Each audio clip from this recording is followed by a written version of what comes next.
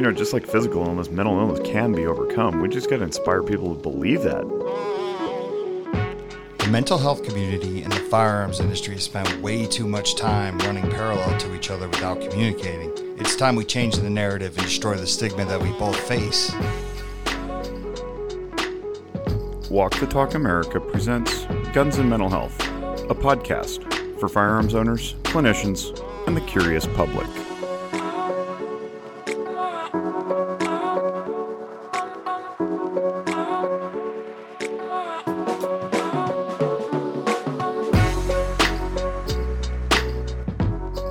Okay, so my guest today is someone that I consider a friend, first and foremost, but also someone that I really admire in the 2A community, Chris Chang, also known as Top Shot Chris.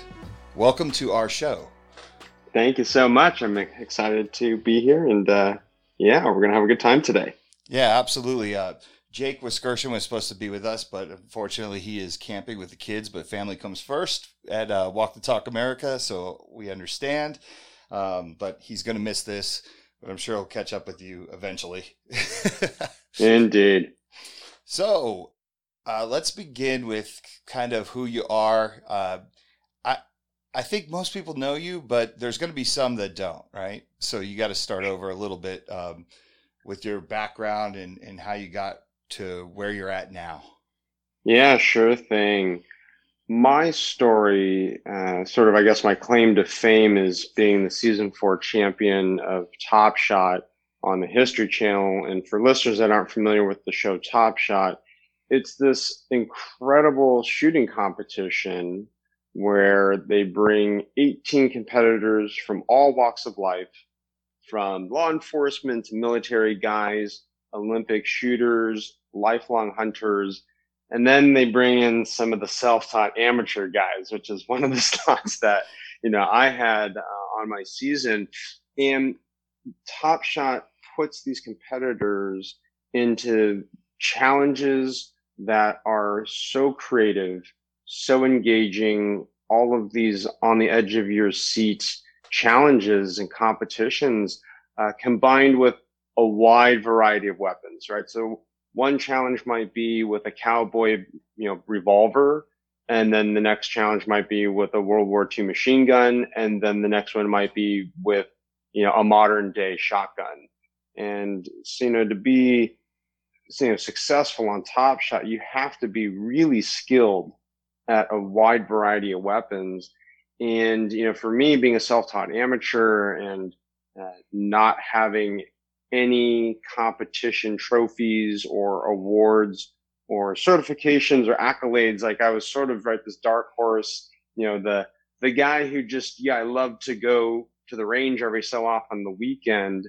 But I ended up training incredibly hard, to win Top Shot. And that led to me writing a book called Shoot to Win. And that is a book for the new shooter. And it took all of the knowledge that I acquired while training to win Top Shot and put that in Shoot to Win as a way to help train the next generation of gun owners.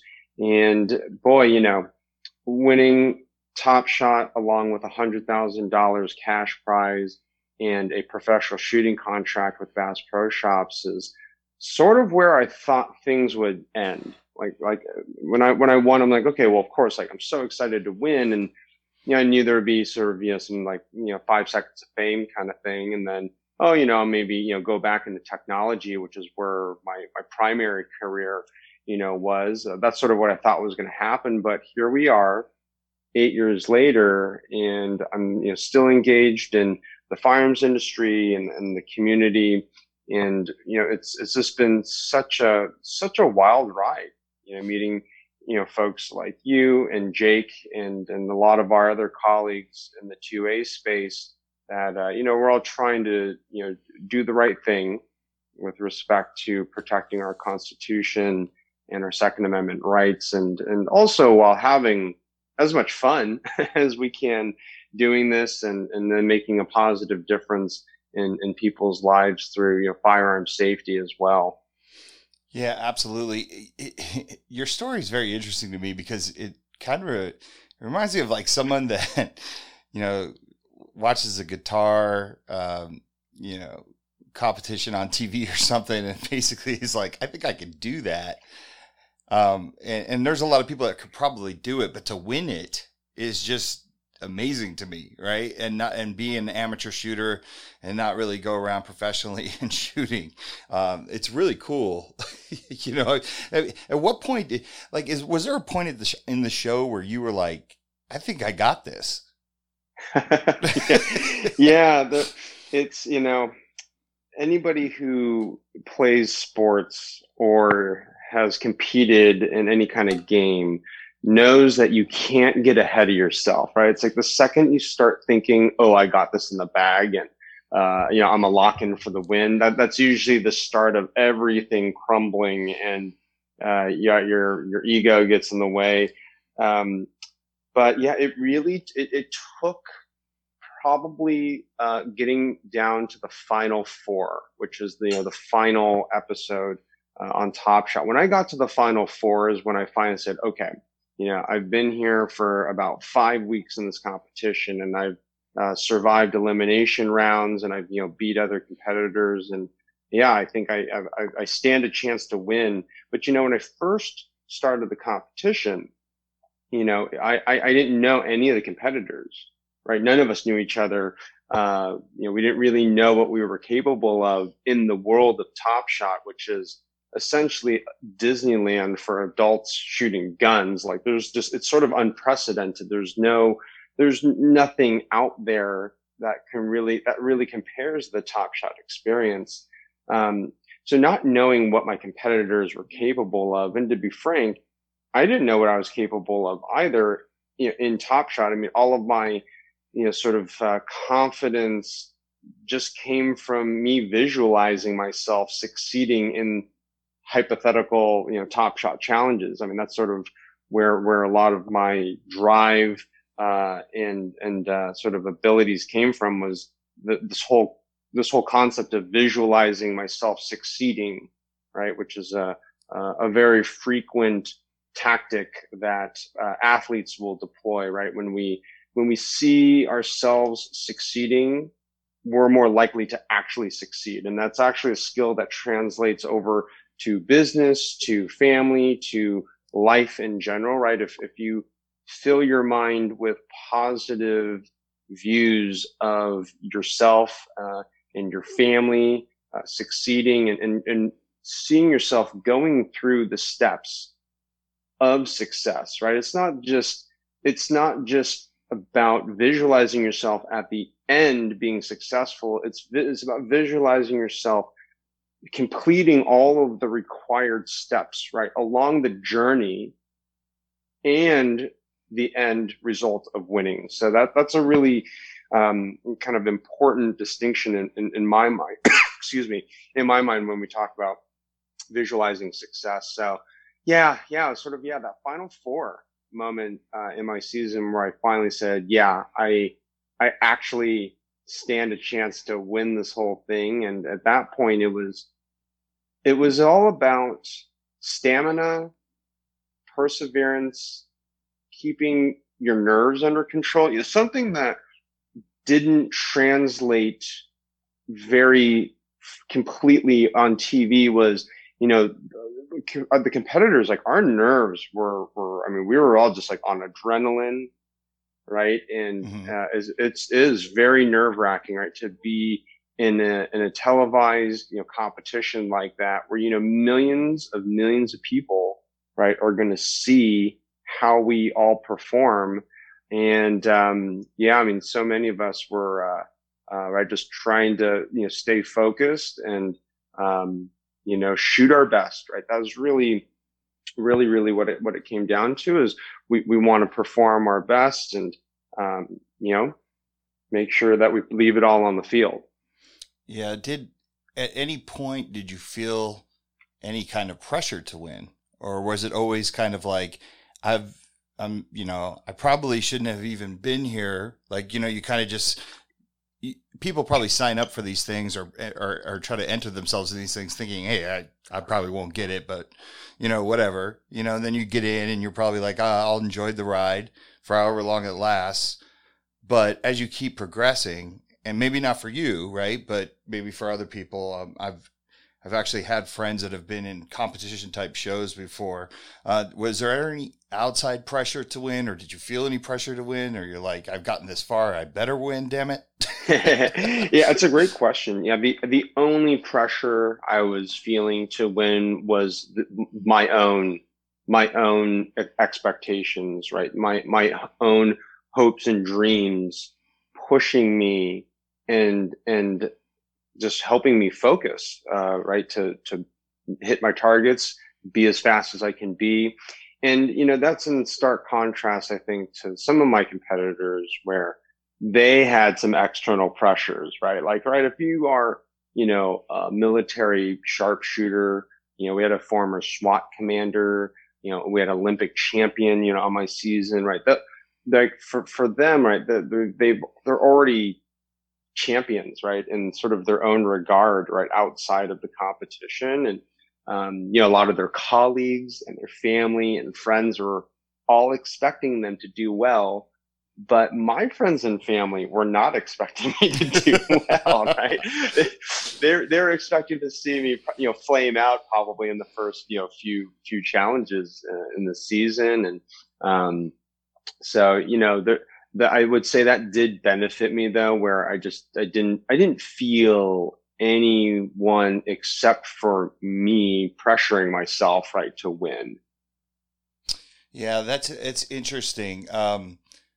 You win the prize, you win $100,000. Mentally, that had to have had a massive effect on your confidence and just kind of a feeling of joy and excitement, right? I mean, that doesn't happen every day. You're one of very few people. Like, if you take everybody in the world. Yeah, I mean, it was thrilling. And, one thing that reflecting on my Top Shot experience, so the experience was a full quarantine experience, which, looking back, it actually kind of set me up for success for the current quarantine right. situation, except, in the Top Shot competition, we did not have access to our cell phones, laptops, no internet, no TV, no radio, no nothing, no contact with the outside world. So it was a very different kind of quarantine, and we weren't allowed to go anywhere. We were like stuck in the Top Shot house. So that was similar to sort of what many of us are experiencing now. But yeah, one of the most thrilling parts of the whole Top Shot experience was just feeling alive, right, and being so hyper present in the moment was.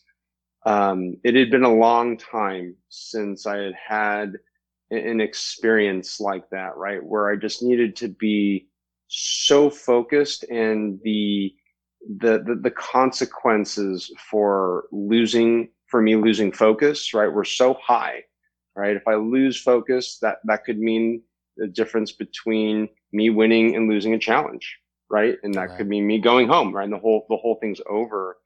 And yeah, winning the money was a little surreal. It was, there was a whole bunch of sort of, literally a big explosion at the end of the final challenge. I won with a grenade launcher. So anybody who wants to see a super cool way to end a kind of championship round, yeah, I won with this grenade launcher, huge explosions.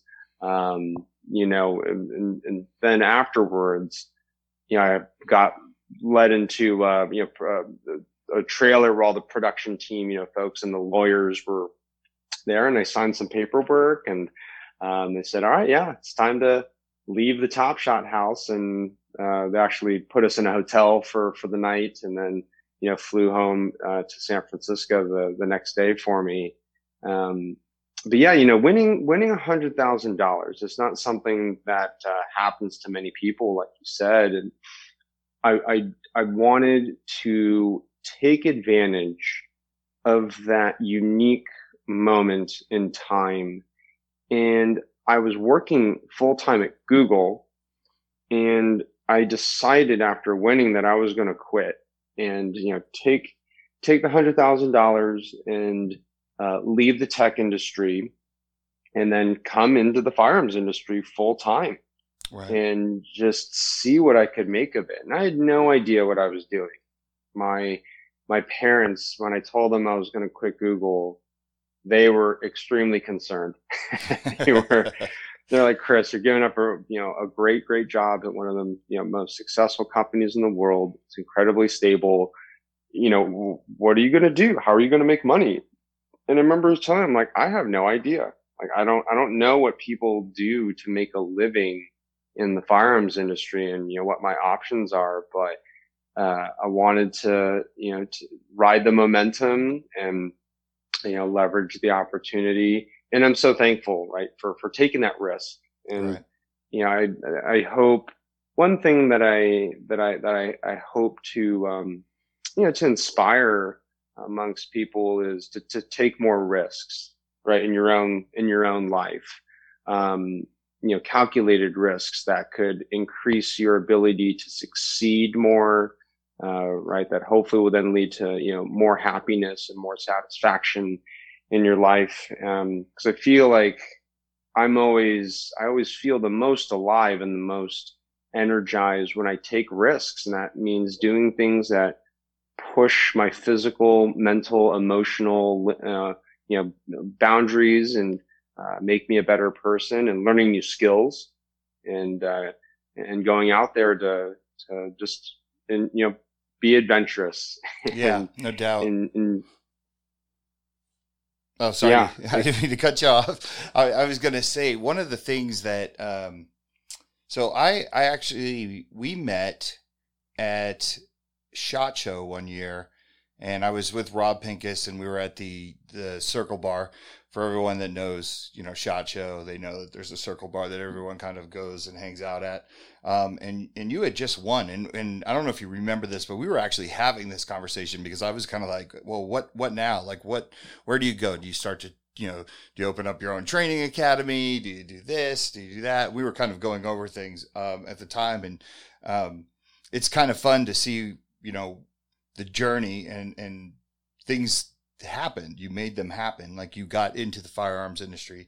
I'm sure when you came into the firearms industry, you had a little bit, you probably weren't the guy, obviously you're not the guy you are now, right? You grow, you start to find missions while you're inside the 2A community.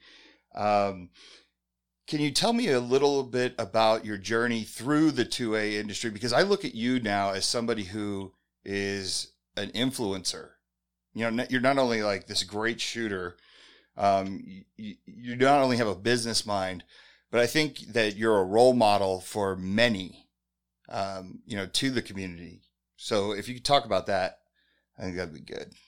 Yeah, sure thing. So having come from tech, my career started in Silicon Valley, and, it's a very, progressive and, liberal environment where, I'm gay. And so there's a lot of, LGBT employees in Silicon Valley, and I'm Asian, and there's a lot of, Asians in Silicon Valley as well. And coming into the Second Amendment community, I didn't have many gun friends at the time. And, I was a little concerned at first. I'm like, oh, great.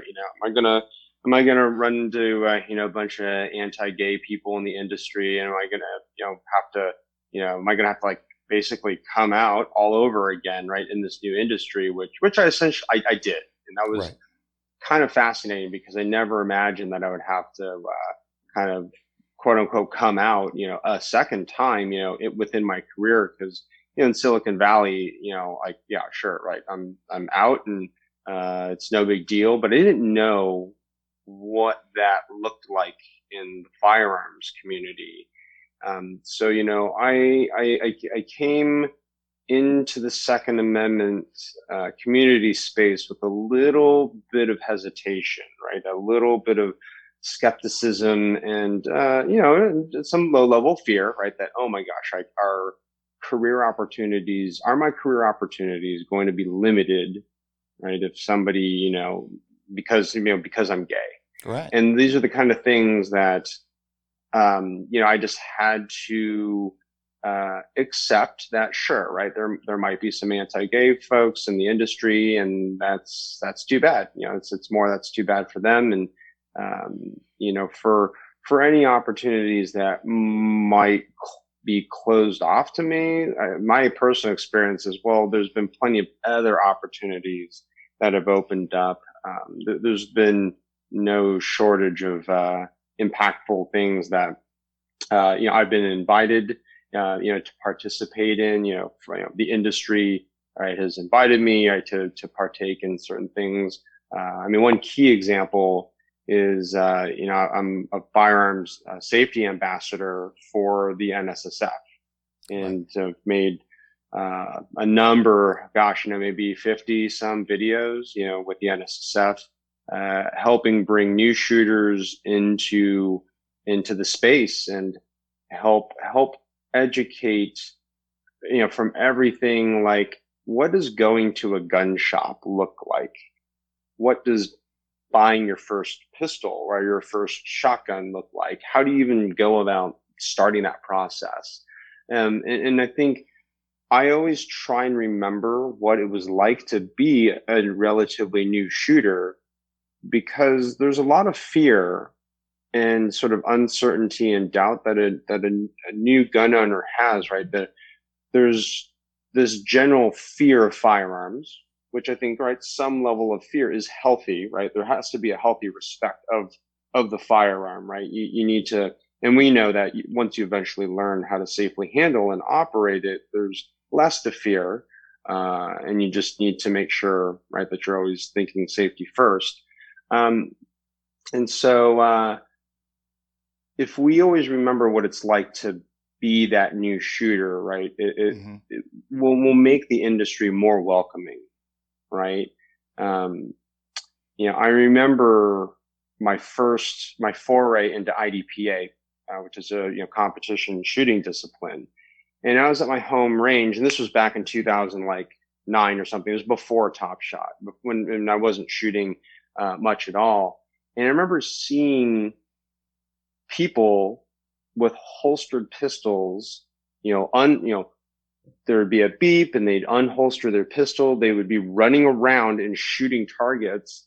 And as a civilian, I was sitting there looking, I'm like, oh, this must be like law enforcement or military people, right, doing practice exercises. And it took me, it took some effort on my part. I actually I went up to somebody in that squad and I said, hey, like, this is really cool. Like, what is this? I'm like, oh, are you military? And like, oh no, like, they're just, I'm a regular civilian. IDPA is open to anybody, who wants to sign up. And, some people are not going to necessarily be comfortable, right, going up and just talking to somebody at the range.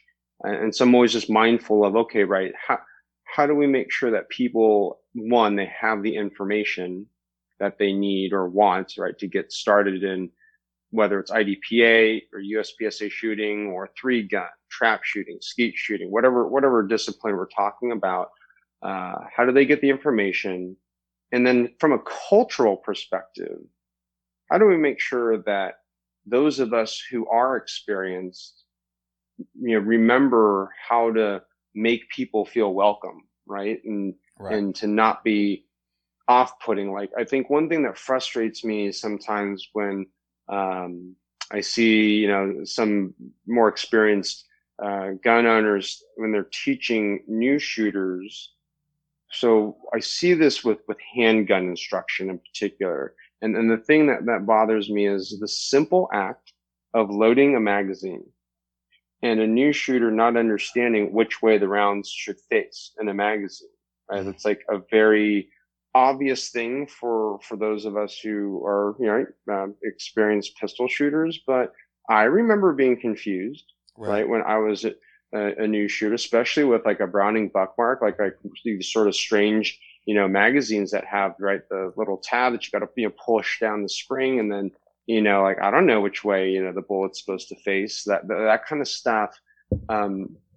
It's secondhand nature to many of us now, but back to, remembering what it's like to be a new shooter.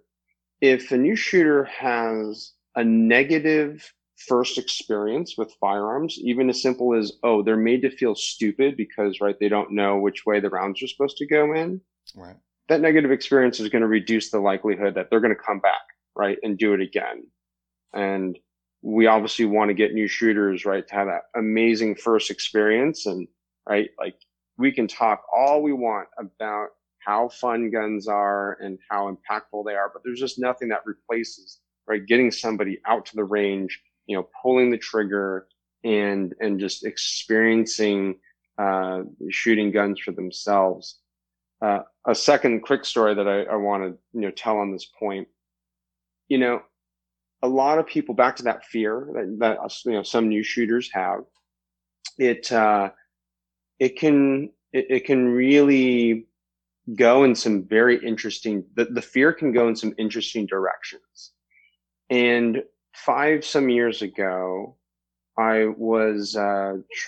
took a colleague to the range, and I purposefully brought, it was an AR-15, brought my M2, Benelli shotgun, and I brought my Glock 34, just sort of like a typical 3-gun setup. Right. And we're shooting through all the guns, and when we get to the AR, he fired a few rounds, and then I told him, the safety on, and put the gun down on the table.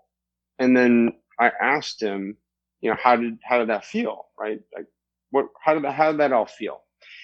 And, many new shooters, their reactions like, oh, right, that was awesome. Like, that was rad. Like, can I shoot faster? But this reaction was so different, and it's just always stuck with me. And the reaction was, wow, I was really expecting to feel evil shooting this gun.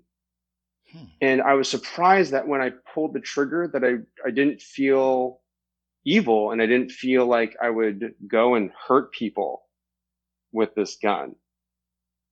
And I think that's what, and I know that there's many other Americans and people that think that's what guns do, right? That guns somehow turn people bad, or that they will influence people to do bad things.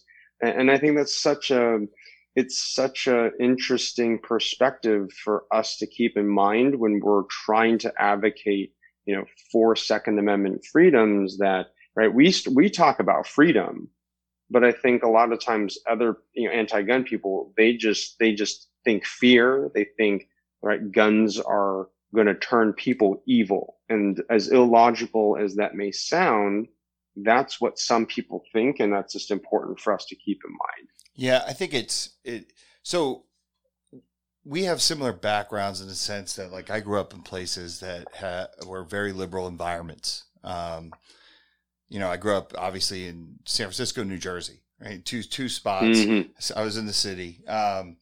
But the one thing about the firearms industry that I've always appreciated was their acceptance of me, right? But I look at myself and I'm like, I'm kind of, I kind of make a joke about it. I'm still called the ungunned gun guy because I've been in it so long, but no one looks at me as the guy they're going to go to for shooting advice or anything like that.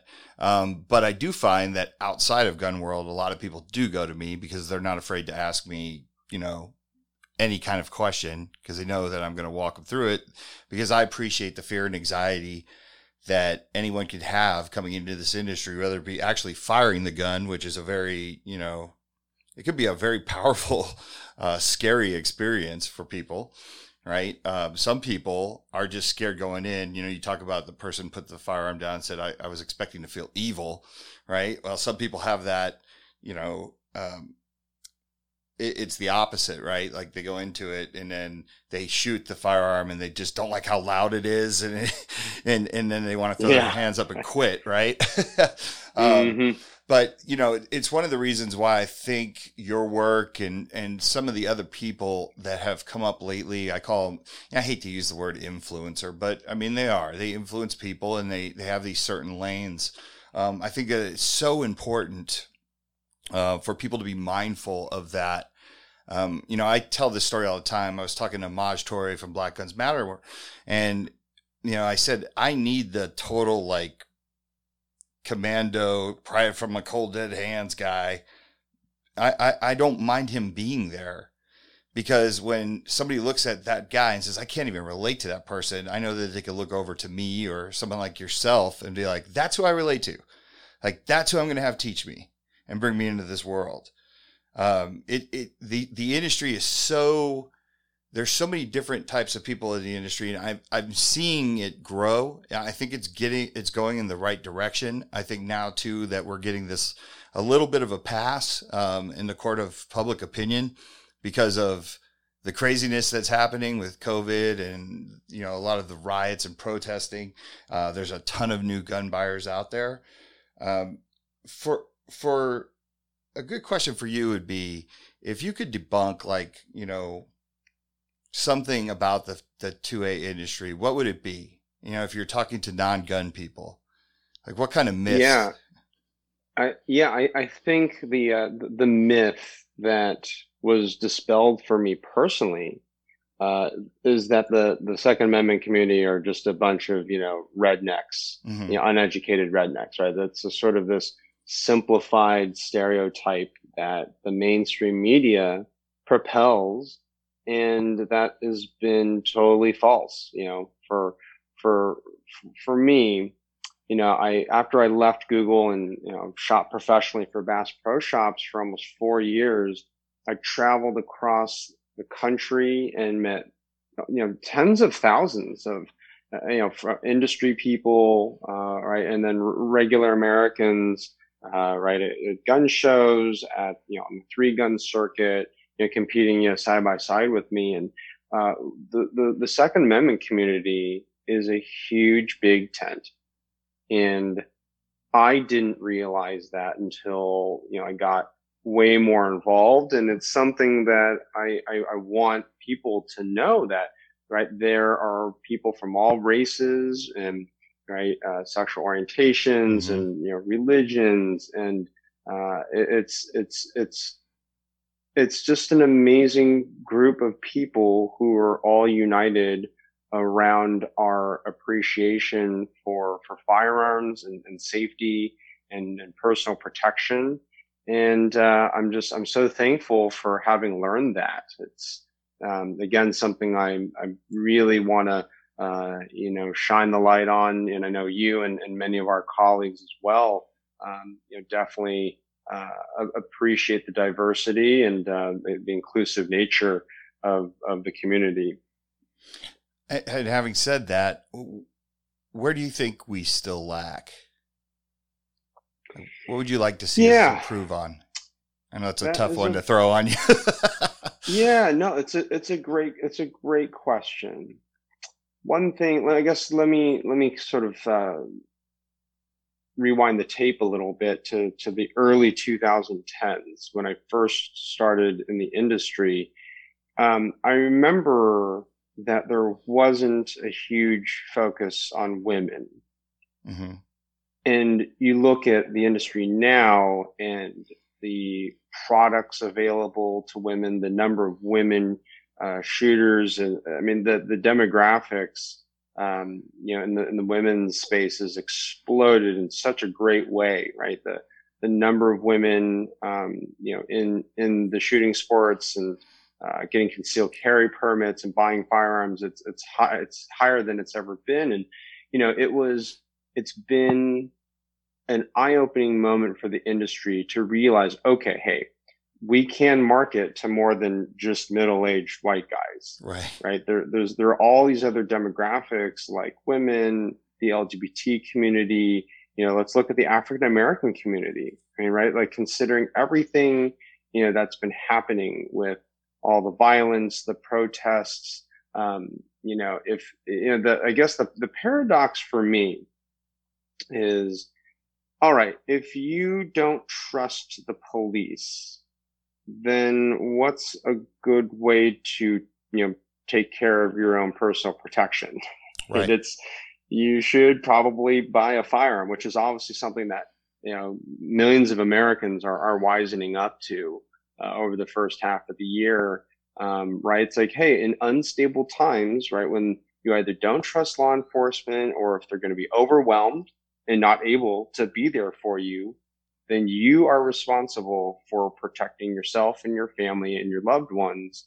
And that simple concept, that transcends race, right? It's really, it transcends race, but I think many Americans self-identify, right? Like, or not self, they often view their race as a core part of who they are. Right. And so therefore often the marketing messages like sort of need to be tailored to them. I would not be a good marketer, I don't think, sometimes, because like I just don't, like, I don't need to see an Asian person holding a gun in order to Right. convince me like that this is a thing I can do. But I don't think that's your average person. I think most people want to see, if they're a woman, they want to see a advertisement with a woman, right, with like female apparel, right, like a concealed carry purse, or the yoga pant belly band, concealed carry, holster. So I think while some of these firearms, civil rights and freedoms concepts transcend race, it's still helpful to to relate and associate to people's personal experiences. And if that means talking about race, right, and what firearms ownership could mean from a racial perspective, or from an LGBT perspective, right? So I mean, here's where if you are a targeted minority, right, that it can really make a difference, right, to lean into some of the identity politics. So look, right, gay people are targeted for death, right? And some people in America, right, just want gay people dead. And this is, all across, and across the world. It's not unique to America. People forget that sometimes, I think. I do. And so if you are LGBT and if your life is being threatened, then having a gun, whether in your home or on your person, is just logical, right? Especially if you don't trust law enforcement. I live in San Francisco, right, and there was a time when let's look at New York, right, and the Stonewall riots, right, were the famous sort of beginning of the LGBT civil rights movement, where the cops in New York were coming in and basically arresting gay people in bars, just for no reason, but that spurred the Stonewall riots. And so, right, if you're a gay person who doesn't, right, if you don't trust law enforcement and you're being targeted for violence, like, this is where owning a gun is just, it's a logical thing to consider. And I want to emphasize the word consider.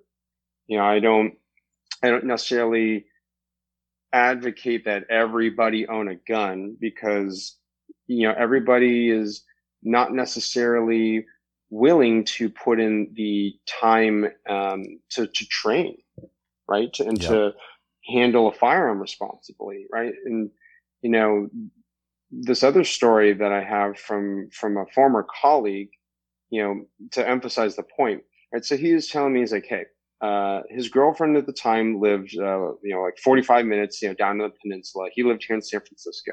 And he said, hey, I split my time between San Francisco and down in the peninsula. And he stays with her. And he said, now, when I'm not at her place, I want her to have a gun, right, so she can protect herself when I'm not there. I'm like, okay, this is all like very rational. We go through your typical conversation. Okay, pistol, rifle, shotgun, where does she live? What do her surroundings look like? Does she have a preference? Has she shot before? And ultimately we came down to, okay, 20 gauge shotgun, right? She's a small framed individual, like 20 gauge shotgun or a 12 gauge shotgun, could be, right on the money.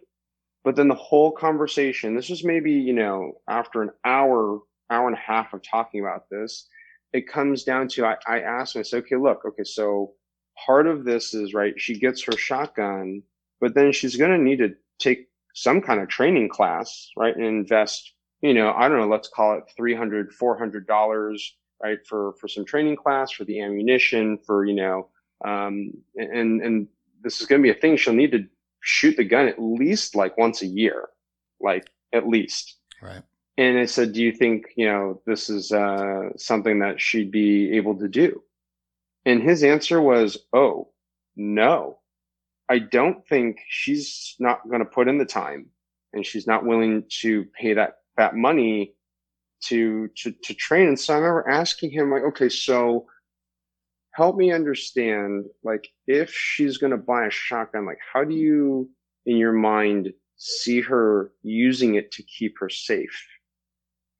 And his answer was, oh, okay, well, if there's like a bad guy who, like, breaks through her door or whatever, that she can lock her bedroom door, she can grab the shotgun and literally like cower in the corner and like hug the gun, right? Like hug it, like he literally said, like, she can sit on the ground in the corner and the gun will be pointing up and she'll hug it. And I was like, no, like that's just, I can't recommend, right, that you buy a shotgun for her or she buys a shotgun, because that's just not safe, right? If she's not going to train and learn how to use it, she's going to hurt herself or, inadvertently hurt someone else. So yeah, it's guns are not for everybody. So back to that, back to what I was saying earlier, but I hope people will consider purchasing a firearm, because that's sort of, right, that first barrier, right, to just get someone in the mental headspace to say, hey, right, maybe with shelter in place and pandemic and riots and just general threats that exist out there, that maybe buying a firearm could be a good idea. Like, yeah. That's a huge win just to get to that point. And then, right, you can go through those additional exploratory questions, down the road. Yeah. See, I do, when people ask me or they ask my opinion, especially when it's a female, right? And because I've been in that situation before where it's like, I want to get her a gun so she can protect herself. And then you ask the question, like, are they comfortable with guns? Would they train? I always default then, hey, like, maybe we start with a taser. Taser's a little bit easier, because pepper spray, something, because I'm just like, because you know exactly what's going to happen. That person's going to come through the door, kick the door down, and they're not going to want to touch they're not even going to go for the gun. You know what I mean? They're not going to fire the gun if they don't want to touch the gun. They got to be comfortable with using something to defend themselves. So a shotgun, for somebody who's not going to try to use it or practice with it and maybe take a couple of courses in self-defense and training and things like that, I just don't think that makes much sense. But I think sometimes you gotta start off slow and then work towards, that ultimate goal, I guess, for them, but that's why you are the one to tell them that, yeah. It's shooting, we've all been there in the courses, and especially when you go get your CCW. I mean, shooting someone is not going to be an easy thing. Mm-mm. Mentally, there's law aspects to it, which is actually kind of a good segue into a horrifying story that you had that actually, when you were telling it, because no one got hurt in the end, the banter between you and your husband was almost like a movie scene to me. Can you tell that story? Yeah, sure thing. Boy. And it's funny you mentioned the story, because I was literally just thinking about that experience. So, earlier last year, my husband and I, it's Sunday night. It's like 11:30 p.m. We're up late. I remember we were just finishing, folding some laundry and just, getting ready for the week. And upstairs, which is where our main, door is, we start hearing this like really loud banging on the door. and we're not expecting anybody. It's 11:30 p.m. on a Sunday, and all of a sudden, I go to the front door, and there is this just meth head, right, banging on the door, screaming, "Someone's trying to kill me. Open the door." And I hear that. I'm like, oh, hell no. No. I'm not opening the door. Not for you, not for anyone. And, I start yelling at the guy, like, "Hey, go away. And he just kept banging on the door and screaming, "Someone's trying to kill me, let me in." And, I'm just like, this is a hoax. He's just trying to play the victim card here to try and get me to open the door. And the next thing you know, like, I'm in handcuffs, or I'm, knocked out and my house is getting robbed, kind of thing. So, I call 911 on the phone with police, but then my husband, comes up from downstairs, like, he's obviously like checking out what the hell is going on. And we have our 4-month-old puppy, who she has no idea like what's going on either. But there was this moment, where I was just stuck, right? I was on the phone with 911. My guns are upstairs, and I wanted to go arm myself, but, I've got one hand with my phone. I don't have my keys, to my safe on me. It's like the takeaway was, like, I just wasn't prepared. I put this on my Facebook post about this, that, I didn't have a plan. Like, my husband and I did not have a plan around, okay, right. If a certain thing like that happened, like, he should have been the one to call the police. Right. And like, so that would free me up to go and get a firearm. Now I have a firearm staged, near the front door, which was, part of the after action report from that whole incident. But yeah, it was so eye opening for me to so for everyone listening, my background is I'm a professional marksman, so I can teach you how to shoot guns, accurately, but I'm not a home defense or personal protection, specialist. Like, those are extremely different things. And so I still consider myself a student, of, home defense and personal protection. I know from the minimal training that I had for home defense is that you should always have a plan. Like, it's just like, the bread and butter thing. But the problem was, my husband is not a willing participant in talking about, like, well, what is our plan? Like, the whole idea of envisioning your house or your person under threat, like, that is not a common practice, for him, like it is for me, or for many other gun owners. So it's been hard to every marriage, every relationship is some kind of negotiation or compromise and conversation. So we have had a little bit more of a conversation, since that incident. But, we're to be frank, we don't have like the plan or a set of plans in place like I would want. But it's a process, and I hope that we will eventually get to where I want us to be. Well, and that, that's a good point that you make about, sometimes a lot of people, right? They don't make these plans. They don't think about these things because they don't want to think about evil, and they don't want to think about something bad happening. Is one of the ways that I feel like I've always been able to relate to people that are either gun neutral or anti-gun, right? Because many times when I listen to them, I do feel that they don't want to see people hurt, and they don't want to see people die. Right. And that's really common ground that we stand on. But I always use this analogy, like growing up, I was a Star Trek kid. I used to watch Star Trek and I loved it.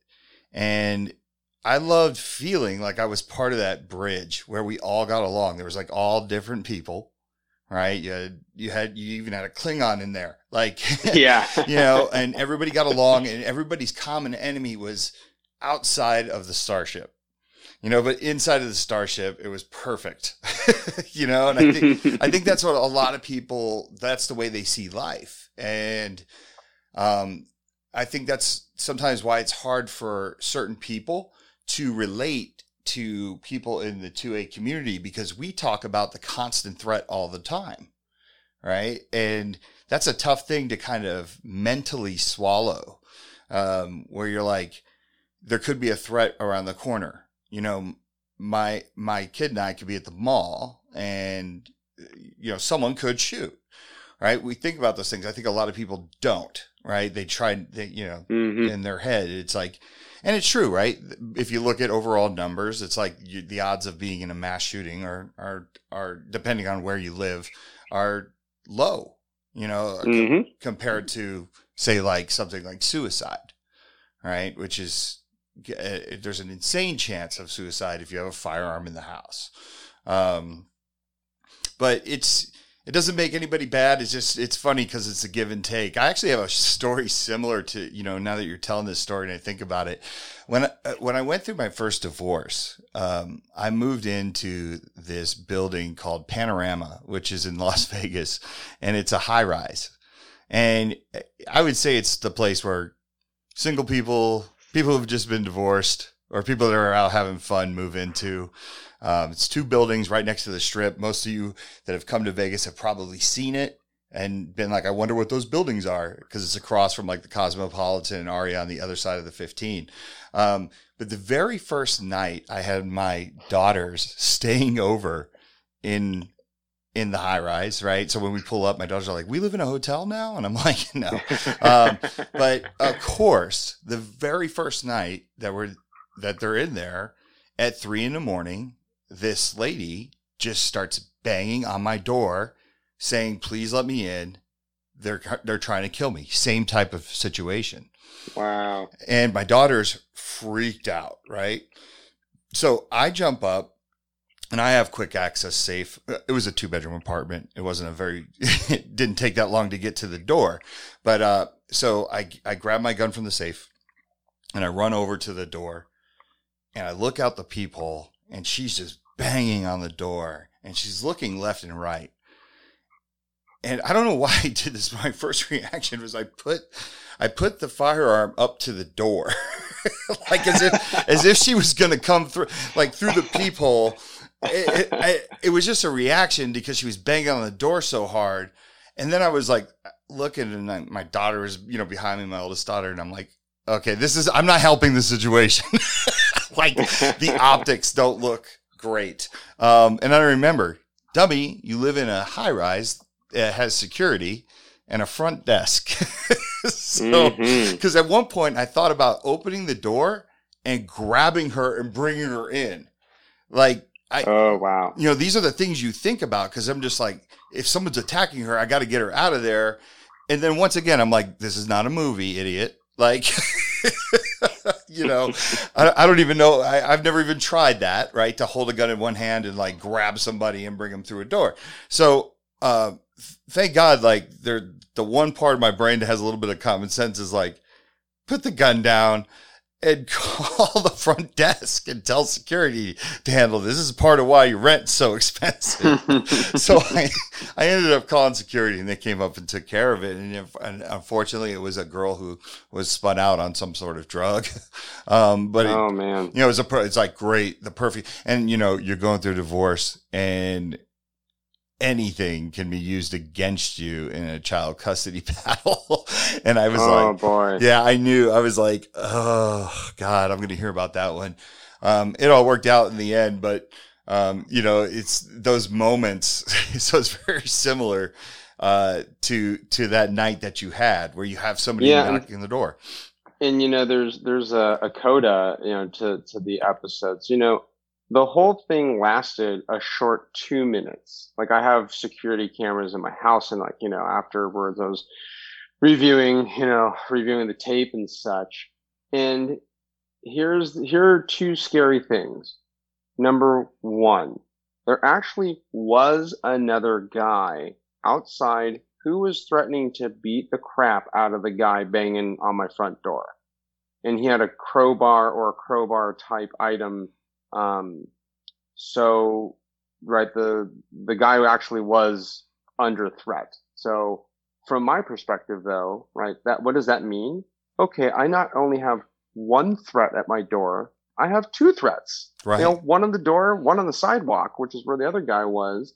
And you know, the other scary thing that happened was when I called 911, you know, I asked, they like, yeah, you know, we're going to dispatch, you know, the police right away. And they never came to my door. They never came to take the report, right? We stayed up until 1:30 in the morning waiting for the police to show up just so, you know, we could like document everything. And they never showed up. And like, that was such a frustrating and scary thing that happened, right? Because what happens if the guy actually broke through the door, stabbed me, and I'm like bleeding out on the floor, and like nobody would have come? And there was, you know, I actually, you know, submitted an information request and got the radio calls and the dispatcher logs. There were 6 911 calls, right? One was mine, 5 were from my neighbors, and you know, the police never showed up after I requested, you know, in the frantic 911 call to like, right, have some officers come and check on things. So, you know, back to the, hey, you know, are the police always there for you? No. Do they want to be? Sure. Right. Of course they want to be, but especially if you live in a major city where there's all sorts of just stuff going on at all hours of the day, it's just not always, you know, right, feasible to rely on the police. You know, I grew up in Southern California in Orange County, and there it's a very safe community, but the culture is such that I grew up being taught, if I'm ever in trouble, just call 911 and the cops will be there immediately. And in a quiet suburban community, that's generally the case, right? Like, yeah, the cops are usually there very quickly, but that's not how it is in all parts of America, right? Especially like not in a major city. So that whole concept of, you know, self-reliance and, you know, taking, you know, personal protection into our own hands is something that, you know, it continues to resonate with me. And I hope, obviously I hope nothing like that happens again. But, if it does, my hope is we'll be more prepared next time. No, absolutely. It's funny. I have a story in 2006 when I went back to work for my family and got back in the firearms industry. I was in it for a short period of time in '98, and then I left almost like immediately and came back in 2006. Well, I was a sales rep for Eagle Imports, so I would go to different cities and visit dealers, call on dealers, and everything like that. And I was at a bar one night in Columbus, Ohio, and it was a college bar, and the girl was talking to me, and we were having a great time until I told her I work in firearms and sell firearms, and then it went completely south. Oh, no. Yeah, and we, you know, I was still trying to talk to her, and you know, the conversation was getting a little heated, and you know, at one point I was like, "Listen, you don't need a gun. You think you don't need a gun, but you really don't know. I mean, you're just, you know, pretty blonde white girl, probably in a sorority. Daddy's probably paying for college. You probably live in the nicest neighborhood or whatever. It's like some people need a gun."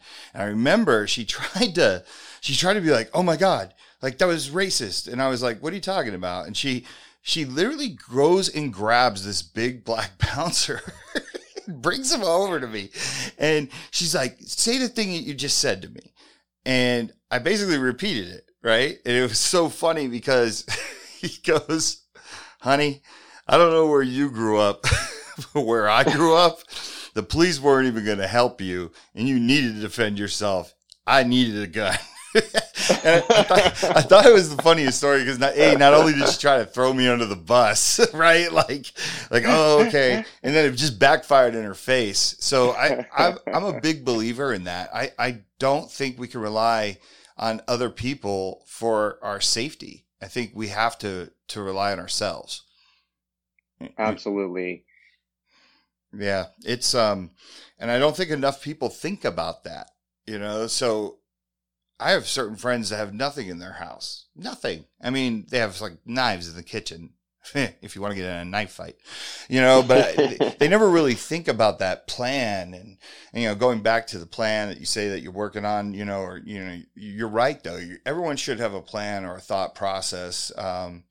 Even saying to your spouse, I will go do this, you call the police. Like that is always the way we do this.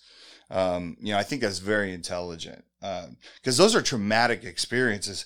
Talk about things that you can get PTSD from and, have trauma is a situation like that, a home invasion or anything like that.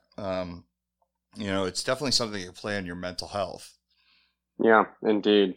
It is a very unpleasant experience. And, for me, like at the end of the day, nothing bad happened other than my nerves got a little rattled. My husband and I had some arguments over the whole plan and lack of plan. But I can only imagine how much more traumatic things can get if you actually get assaulted, right? If your house actually gets broken into. And I'm appreciative of the fact that it didn't escalate to any further than it did, and it just was meth head banging on my door, yeah, and keeping me up at night. Yeah, well, I kind of want to segue into just some of the work that you're involved in, and this is kind of a funny story. When I started to get involved and really ramp up my work in mental health and suicide prevention, and started walking in the mental health circles, I always look for people that I feel I can bring into those circles, because sometimes, you go into those circles and there's a lot of anti-gun people on that side, or people that are, they're not fond of firearms and they think there should be restrictions and everything like that. So I just have to be careful who I bring into those circles, just because I need people to hear them, right? I need people to hear them. I don't need people to back down, but I need them to hear them and be able to have a intelligent conversation, one that involves grace and understanding. And so, I was going to San Francisco. This is right actually before COVID hit, and we went to a conference together. And I remember when I got invited to the conference, I thought about you, and I was like, oh, I want to bring Chris. Because I feel like you're a good ambassador for the 2A community. I think you have compassion. Your understanding of all walks of life, you transcend over, different races and cultures, obviously. So, but when we get there, I'm thinking like, well, if I can get Chris behind a lot of this stuff, I'll be happy. And, and little did I know, you are knee deep in this as well.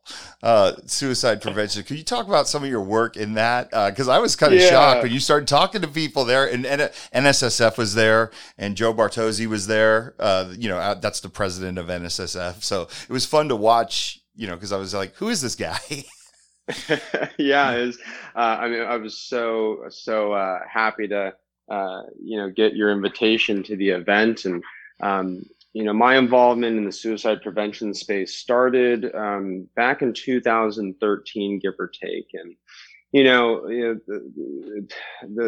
there was a real unfortunate kind of catalyst for that, which was the 2012 Sandy Hook shootings. And as we all know, that just really it changed the tone and the trajectory of gun rights and the whole national dialogue. And part of what happened for me is I started, I was brand new to the industry too, right? So I was just trying to learn as much as I could around kind of like what have I literally walked into. And when I started to look at mass shooting statistics and sort of these mass shooting dynamics and all the numbers, I stumbled across all the suicide numbers and learned that about 2/3 of firearms deaths are a result of suicide.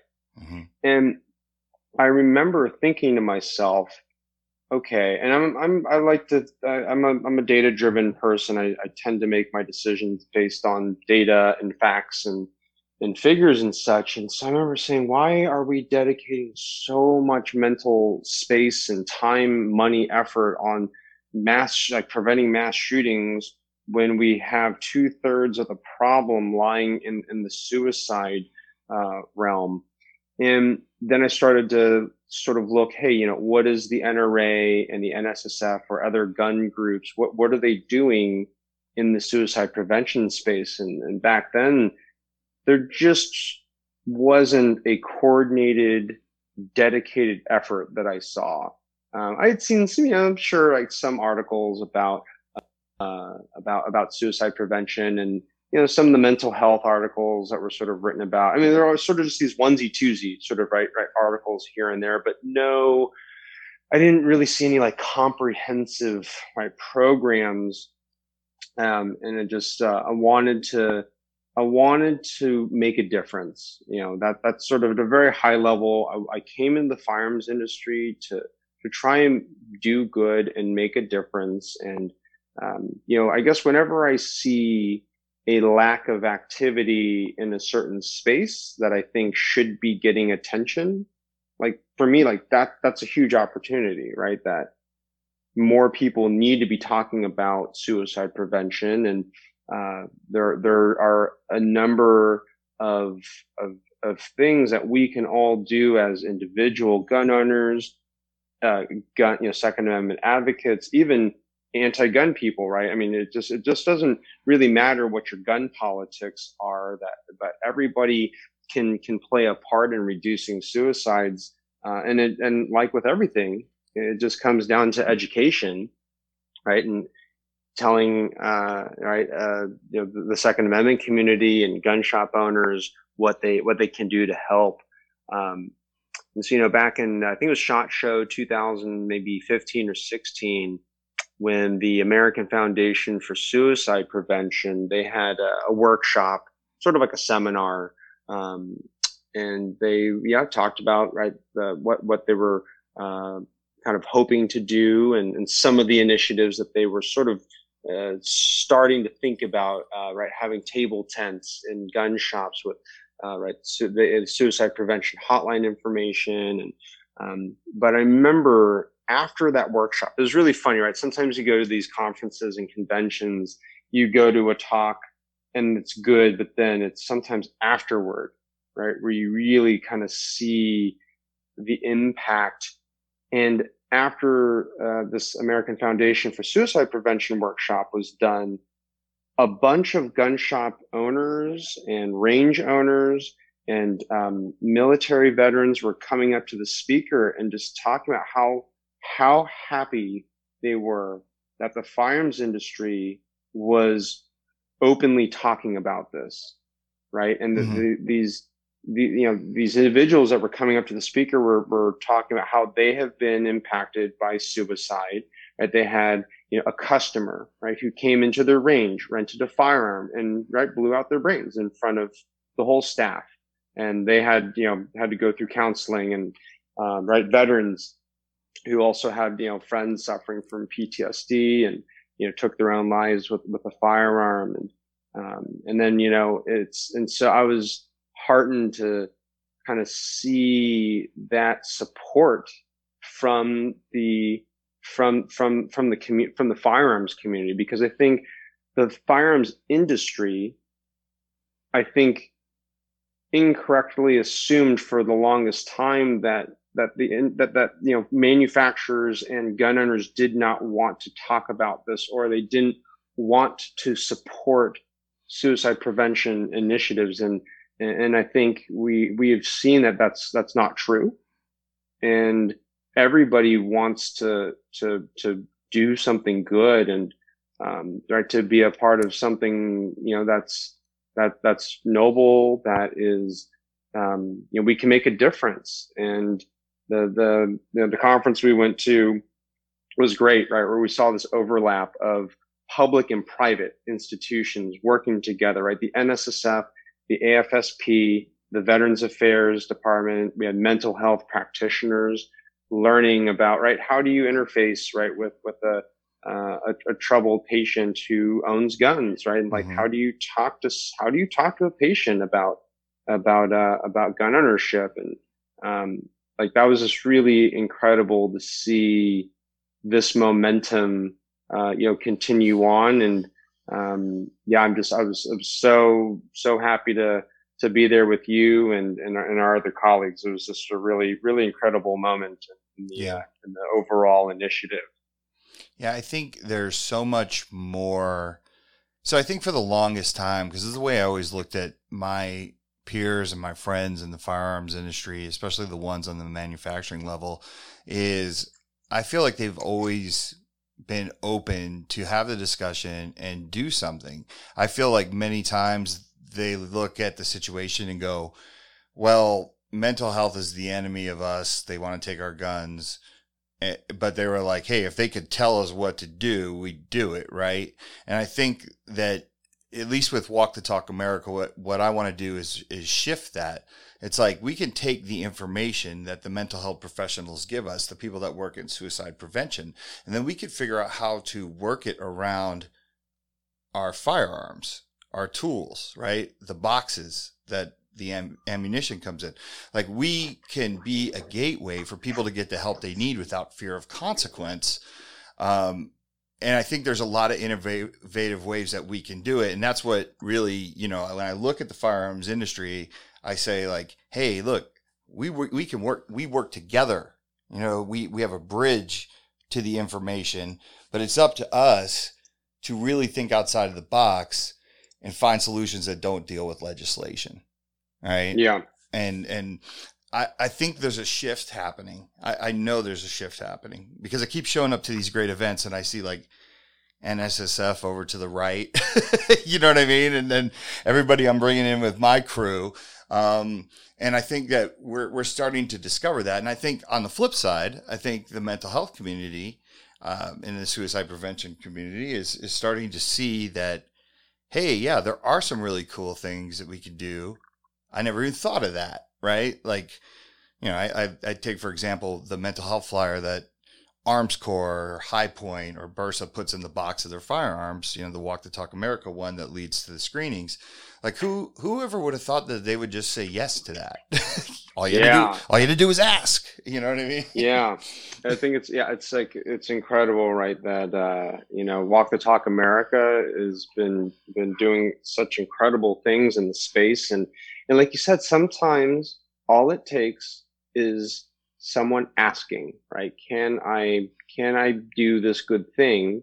And, I think many of us would, be surprised that, more times than not, people are willing to help out and say yes.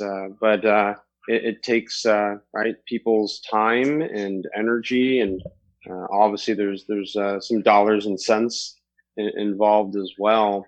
So yeah, it's been very, very, very exciting to see the continued focus, and the conversation is continuing to evolve, and more people are becoming more comfortable talking about mental health. And on the topic of mental health, right, it's been so interesting for me to kind of think about the taboo kind of component that sometimes exists about mental health, right? Where it's like, I grew up in a culture where, talking about any mental health problems that you might have is considered weakness, Mm-hmm.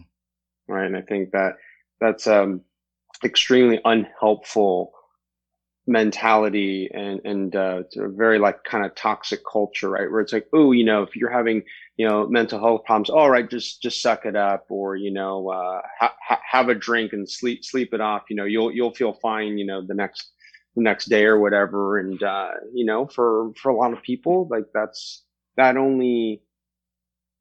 are like coping mechanisms, right? If you're just relying on like tobacco, alcohol, food, kind of, or other kind of vices.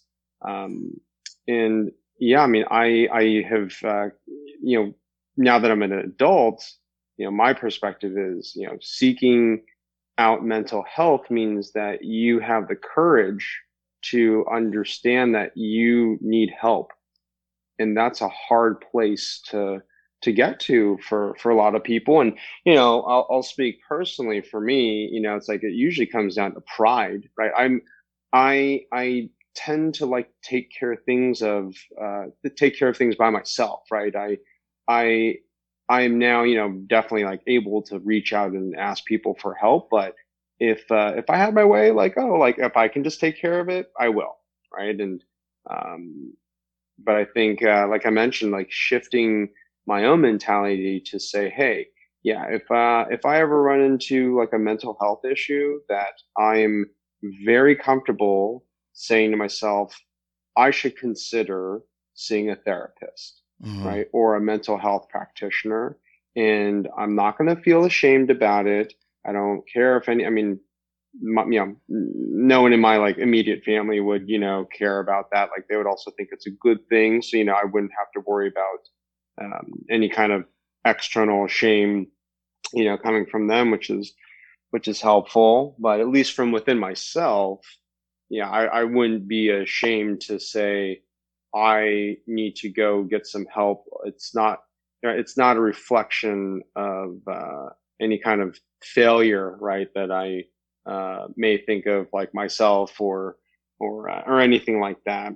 Um, so what I love, seeing is right, a lot of people, right, our friends, our family, who are strong enough to say, right, hey, I need to seek some therapy, and go get some help, and then you see families and friends and coworkers, right, supporting those people. And I think especially in the pandemic, a lot of those mental health resources are harder to obtain at the moment, right? Yeah. One of our typical safety nets is our social network, right? Through our family and friends and seeing them in person, and right, being able to, more easily talk through issues.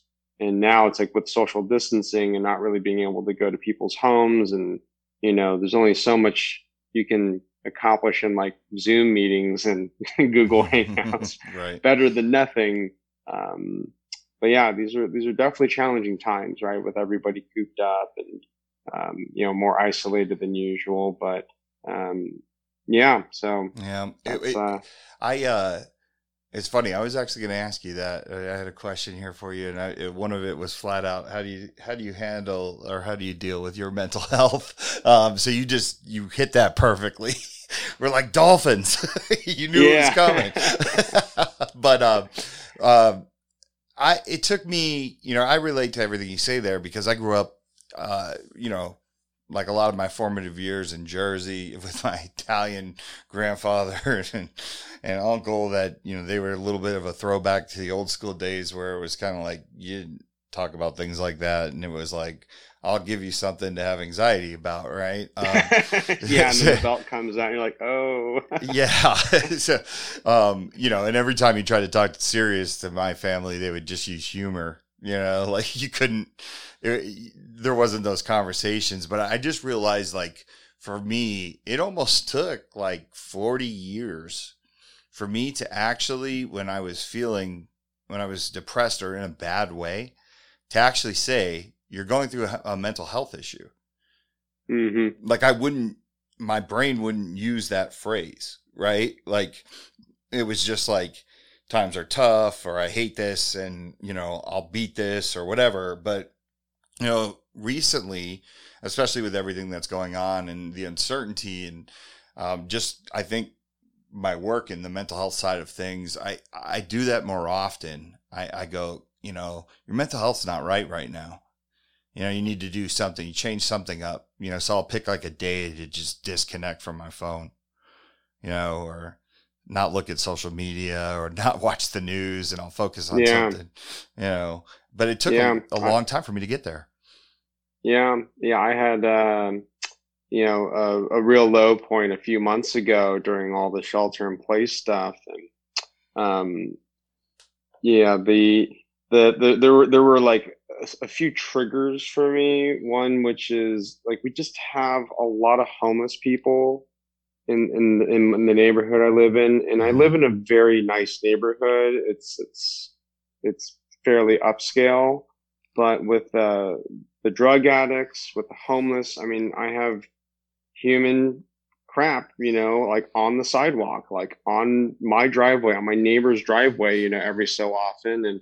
And my dog actually ate some poop, on the sidewalk a few months ago, and that just it just triggered just this tremendous amount of frustration and anger.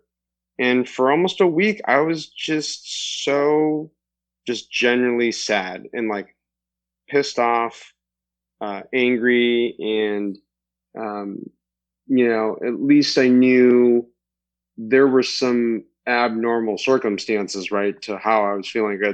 It's really just about all the pandemic and shelter in place stuff. So at least I knew, okay, like, and it only lasted a week or two. And there were some other, small kind of triggers that kind of like, kind of piled one thing on top of another.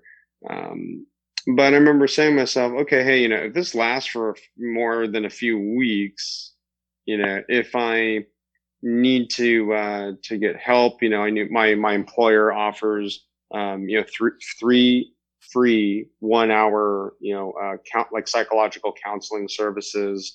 And like my health insurance, also has, coverage for therapists as well. So I actually went as far as understanding, okay, hey, right, if I wanted to go talk to a therapist about things that are going on, that I literally have like the phone number, right, like in my inbox. So if I need to like schedule an appointment, I can just, do that straight away. Yeah, that's awesome. I mean, that's great too, that you have access to that. I think people forget to check that too sometimes, like call your insurance company, through your employer to find out what options are available to you if you do find yourself, with a crisis or trauma going on, or just you don't feel right. One thing that I kind of found with my employer's mental health kind of perk and benefit is these calls are anonymous. So, it's a little bit different than like going to find a therapist and, they sort of, have all your information. These like kind of 3 free sessions, they can be, anonymous if you want. So, I think sometimes that anonymity can help people open up, right? Because it's like, it's one thing to talk to someone you don't know. It can be easier to talk to somebody about your problems versus like talking to your parents or talking to your spouse. I think we all know you can sometimes feel a little more vulnerable, or you're afraid of, maybe some retribution or how they might react. But hey, right, a perfect stranger, yeah, right. Right. Tell a stranger like, yeah, whatever you want. But sometimes literally just getting things off your chest, that can be a huge benefit. Yeah, absolutely. Well, listen, Chris, thank you for coming on. I really appreciate your time in this. I think this podcast is going to be an important one for the series for Walk the Talk America. So thank you. Can you tell everyone where they can get a hold of you, or, I know you have a website, just let the people know where they can see you at. Yeah, sure thing. So yeah, my website's topshotchris.com. And for anybody who's interested in checking out my book, Shoot to Win, they're available wherever books are sold, iTunes, Amazon. If you want an autographed copy, you can buy one through my website, topshotchris.com. And then I'm also on social media, mostly Instagram and Facebook, at topshotchris. And that's where people can follow me if they're interested. All right. Well, sounds good, man. Listen, I've kept you long enough. I really appreciate it. I will be working with you in the future on a few things. I saw there was an email that came through from Russell. We have to continue our work there with the stuff that Russell wants to do. But hopefully things will get better and we can kind of get back to traveling and things like that. I really hope. Yeah, we'll get there. And thank you so much for having me on the show. And yeah, we're definitely going to keep working together, and there's a lot of good work ahead of us. And yeah, I can't like you're saying, I can't wait till we can all travel again and see each other in person, hang out, and have fun planning what's next. Yeah, exactly. Well, thanks a lot. Cool.